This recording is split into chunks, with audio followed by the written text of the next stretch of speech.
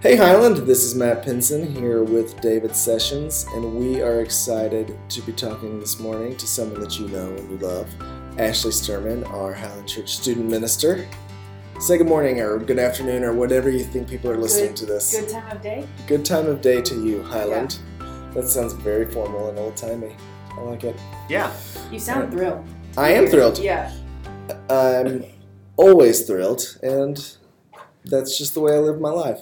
And a little bit scared. And kind of nervous. And Ashley started with us at Highland in 2018 and then became a full-time student minister in January of 2020. And then everything's been completely normal since then. It's just been totally normal ministry. Yeah. There was no problems. Smooth sailing. Since then.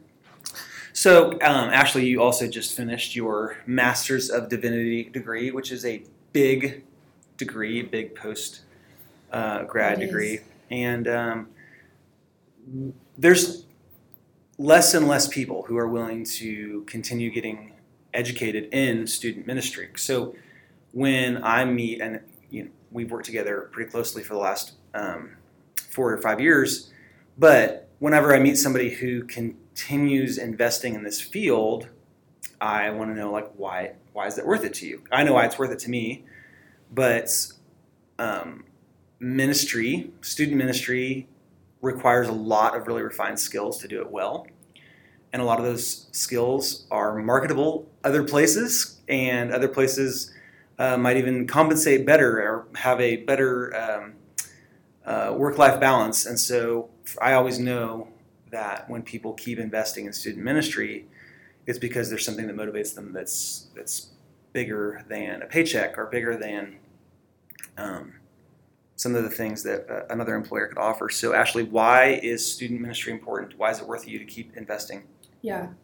I think to answer that, we have to back up several years. So I was raised in Abilene for the most part. I grew up on the south side and went to church here and was really involved in church. My parents were really involved in church. I was really involved in school, had a great friend group. And then my freshman year of high school, we moved to the Dallas area, McKinney, which is an hour north of Dallas, because my dad's job changed to work at SMU. And so we moved the summer after my freshman year of high school. And I didn't know anyone. I had no interest in being a part of anything that was happening. I kind of just said, well, but it's only 3 more years and then I'm leaving anyway, so I'm just going to not invest in anything that's happening here because all of my real friends are back in Abilene, and we can just do this long distance friendship thing for 3 years. And that did not go very well at all. My sophomore year of high school was very difficult, just relationally, but also with my family, moving to a new place. That's really stressful for a family. And so I myself, as a teenager, was in this very sort of precarious position with the church where I had been super involved and loved it, and then all of a sudden the things that I loved about it were taken away from me. And so the appeal of church wasn't there anymore because I wasn't already plugged in. And I had really, really good youth ministers, Greg Purtle and Hillary Hoover Ramey. I don't know if we're allowed to name drop. I don't think anyone knows that. When it's positive. Okay, yeah, no, they were really very great.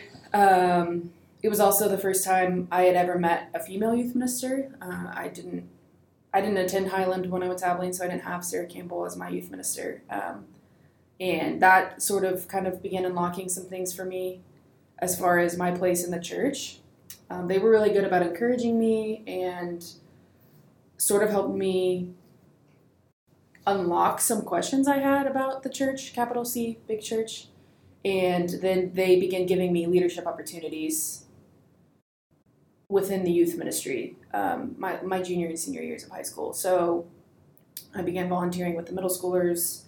I helped teach the middle school class. I was planning and going on the middle school retreat on a leadership team that was helping with things. And that became very life-giving for me, especially because I wasn't super involved at my high school. And so my church became kind of my safe place.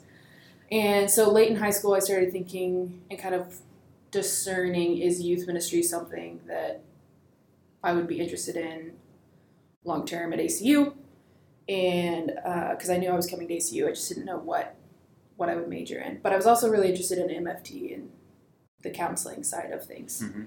So I came to ACU in 2014 as a child and family services major with the intent to minor in Bible because I did not want to take Greek. I Sure. knew I would have to take Greek my first semester, and I was not going to do that. So it's like, I will not major in Bible, I will minor in Bible, and then do internships in the summers and see where that leads me. And that worked pretty well. I mean, I never changed my major in undergrad because I liked my classes, and I think they served me well in ministry in talking about family systems and stuff like that. But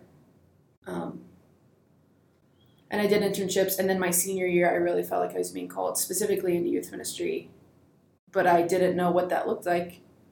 And I didn't feel like I had the educational component. And, I think there are mixed thoughts about, do you need like a seminary education to be a minister? I don't think so. I do think it helps and is a tool in my tool belt. So I decided to go extend further studies to ACU's Graduate School of Theology starting in 2018. And I was doing that full time and working at Starbucks when David offered me the job to work at Highland. And so I was then doing school part-time, and I've been doing school part-time since then because in 2019 I decided I should take Greek. I was going to say, and how many Greek classes have you had now? No, I've just had 6 hours, so that's just 2 classes. But, when I first started, I chose a degree where I didn't have to take Greek because I still didn't want to take Greek, and then I ended up taking Greek and switching to the full MDiv. So that was a very long-winded way of saying of how I got into student ministry. But you asked, why is it important? So in high school, you kind of found purpose there. You found belonging there. Yeah. Why have you stayed with it? I think, the more time I spend with teenagers, which is these days a good amount of time, the more I become convinced of the need for a stable non-parental presence, which I could do not in youth ministry, right? Like I could go volunteer at the high schools or be a school teacher or a school counselor. But I also think there is something powerful about teenagers in a developmental stage of their life where they're figuring out their identity, to be the one pushing them to see their identity in Christ and to make that be the foundational piece of who they are, and kind of just letting them wrestle with that and explore more what it means to have their identity grounded as someone who believes that Jesus is who he says he is, and how that shapes their everyday lives. I think that is something that can only be done within a youth ministry or a church context. Yeah, so say more about that, because you could, like you said, you could find in a lot of other ways to have a Christ-like example in a young person's life. And now that COVID has rocked not just Highland, but a lot of churches, and people really discovered how nice pajama church is, why is it important to be a part of a church? Why is it important for young people to be a part of a church? Why not just, what I guess what I'm saying is because I know that you wouldn't criticize people who are getting church online, but what's the value in church now post-COVID? Post-COVID? Oof. It's not a softball. No. No, we only ask hard-hitting questions here on the Highland podcast with Matt and David. That gets cut. No. We're like Barbara Walters. Why does church matter post-COVID? I also think teenagers especially need to be outside of themselves. And what I mean by that is they need to see other people that believe the same things they do to start to internalize it and care about it, and that has to happen outside of their family. So a church that is as intergenerational as Highland, where we have 5 generations from babies to older senior saints, and 5 generations is what Stirman always said, and then I've always kind of like tried to do the math, and I can't figure out where I don't know where you draw the generational lines. But yeah, we got plenty. It's more than one. Yeah, right. And at school all day, they're with one generation, Yeah, right? right. They're with them. They're with their peers, and then they go home to their families, and that's kind of one family unit. And then at church, provides them an opportunity to be with other people. In college, I read a study that said one of the biggest predictors for teenagers like staying invested in the church past high school was the number of relationships they had with intergenerational relationships outside of their family. So teenagers that are poured into from the church body outside of their families, that's something that I don't know that they could experience elsewhere. Right. So you're saying almost like part of a young person experiencing the body of Christ, the physical body and blood of Jesus, almost like communion itself is intergenerational relationships. Right, because we say in student ministry they have to belong before they can hear what we're saying. Yeah. And I think that's true for a lot of us. I don't think that's just true for teenagers, but for teenagers that's very heightened, that they have to feel a part of something in order to hear the words that are being said. And that's just the first step in belief, is even listening. So belonging is a huge central role in student ministry. That's good. Ashley, what's the funniest thing a middle school boy at Highland has ever said to you? Oh, man. Middle schoolers are so random that I think I've just become used to it at this point, that at one point it was funny, and now it's just a part of every day. And I don't think it's the boys that are saying the funny things. They're just doing funny things, being completely random, and then I'm like, why did that enter your brain to do? And sure, now I've become more accustomed to the life of a middle school boy. They are like minions. That's how I describe them to like new huddle leaders. The minions from Despicable Me, where they speak their own language. Yeah. And they are constantly touching each other. Constantly. And it's just wheels off all the time. Like almost always about to fight each other, but then like hugging. Right on the verge of. Really into and crazy about very random things. Yes. Yeah. Well, I remember when Christine taught middle school for a year, and on her orientation, one of the teachers who had been there for a while, and maybe was a little bit had a little bit more grizzled and hardened attitude about middle schoolers, said, "Honey, we get to the front of the line in heaven." Yeah, I do believe Christine that. said after a few weeks, she was like, "That lady's absolutely right." I do believe that. My mom is a 6th grade teacher, and I believe that. Ashley, what is something that you love about Highland? I think what drew me to Highland initially in college, before I started working there, was Highland's intentionality with its vision of restoring Highland, restoring Abilene, and restoring the world.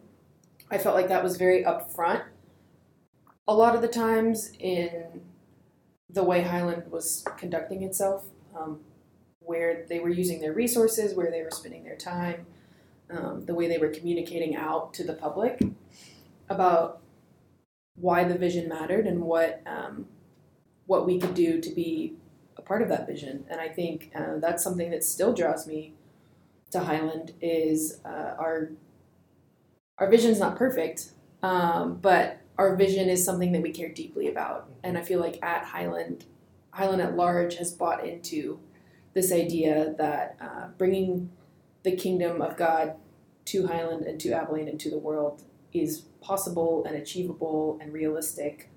And all our job is to do is find the work of God and partner in that.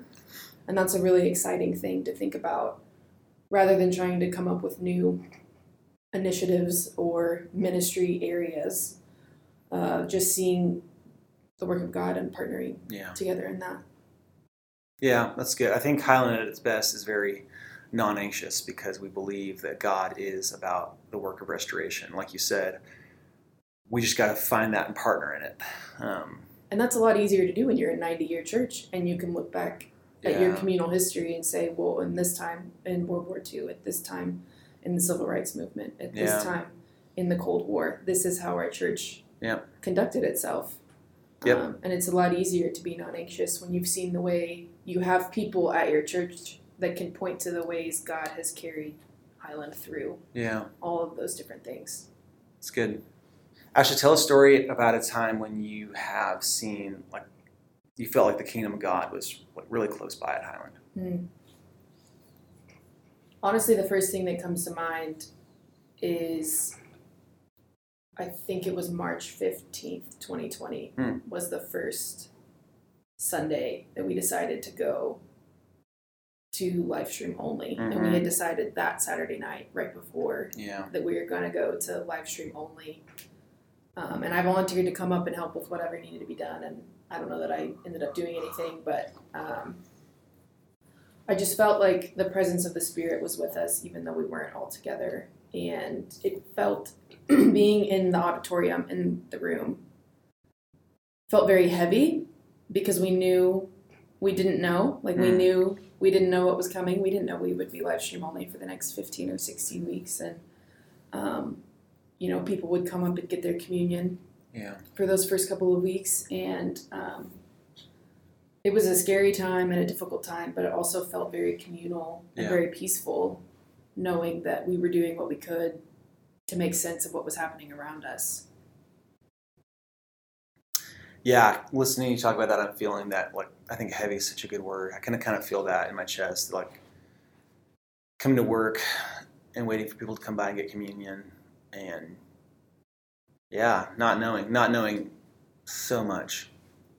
That was, Ashley, what is something Highland doesn't know about you that they would find amusing?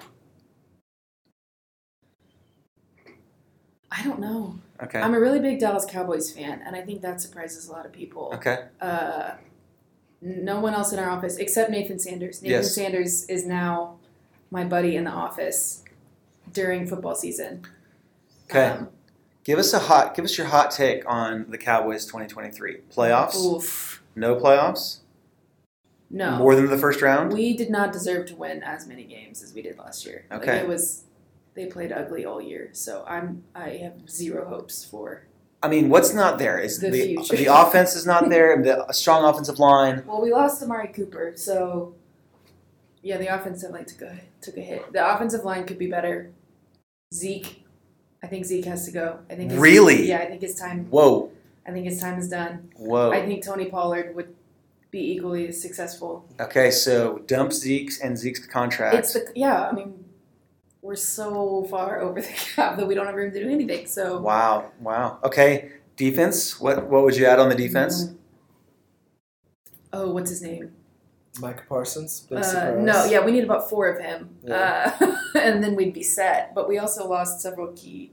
We lost, I think, Randy Gregory, and anyway, I don't know. Defense was okay. They had their moments, like Thanksgiving Day. That was a brutal. Yeah. It was a brutal game to watch against the Raiders, but. All right. Well, Ashley was a first-time caller, long-time listener, but I think she came in here with a hot take, hot sports opinion. Hot sports opinions on the Cowboys. Yeah. And she proved herself pretty knowledgeable. Knowledgeable. I do keep up with it. Without long drives to really listen to sports talk radio anymore, I have found myself caring a lot less about what happens with the Cowboys and knowing a lot less about what has happened with the Cowboys. I hope to be there one day. I also, it doesn't matter. I was born in 1996, and the last time the Cowboys won anything was in 1995. So it's your fault. I've never seen. I've seen like 2 playoff wins my whole life. So it's really brutal. Remember that one year when they were playing the Seattle Seahawks, and all they had to do was kick the extra point. I don't want to talk about and it. then Romo fumbled the ball. Somehow they sent out a greased football. I remember that. I remember that. Yeah. No, I Almost vividly made remember it. that. How about this? If you could add one event or trip to the student ministry calendar, what would you add? It's the worst. That's such a worse question than what I just asked. The the calendar's pretty full. Well, is there like a place you're like, oh, I wish that we could do? Okay. I wish that we could do that. If time and resources were neutral. Yeah. We did a mystery trip last year, and that was something I did when I was in high school, and I really enjoyed it, where you tell the parents where you're going, but you don't tell the students, and they just get in the van. And then last year we drove 13 hours to Denver, Colorado, and had a fun week up there. And that was in lieu of our Brazil trip, which is happening this year for the first time in 3 years. So that's not something we can do every year, but it was a fun time.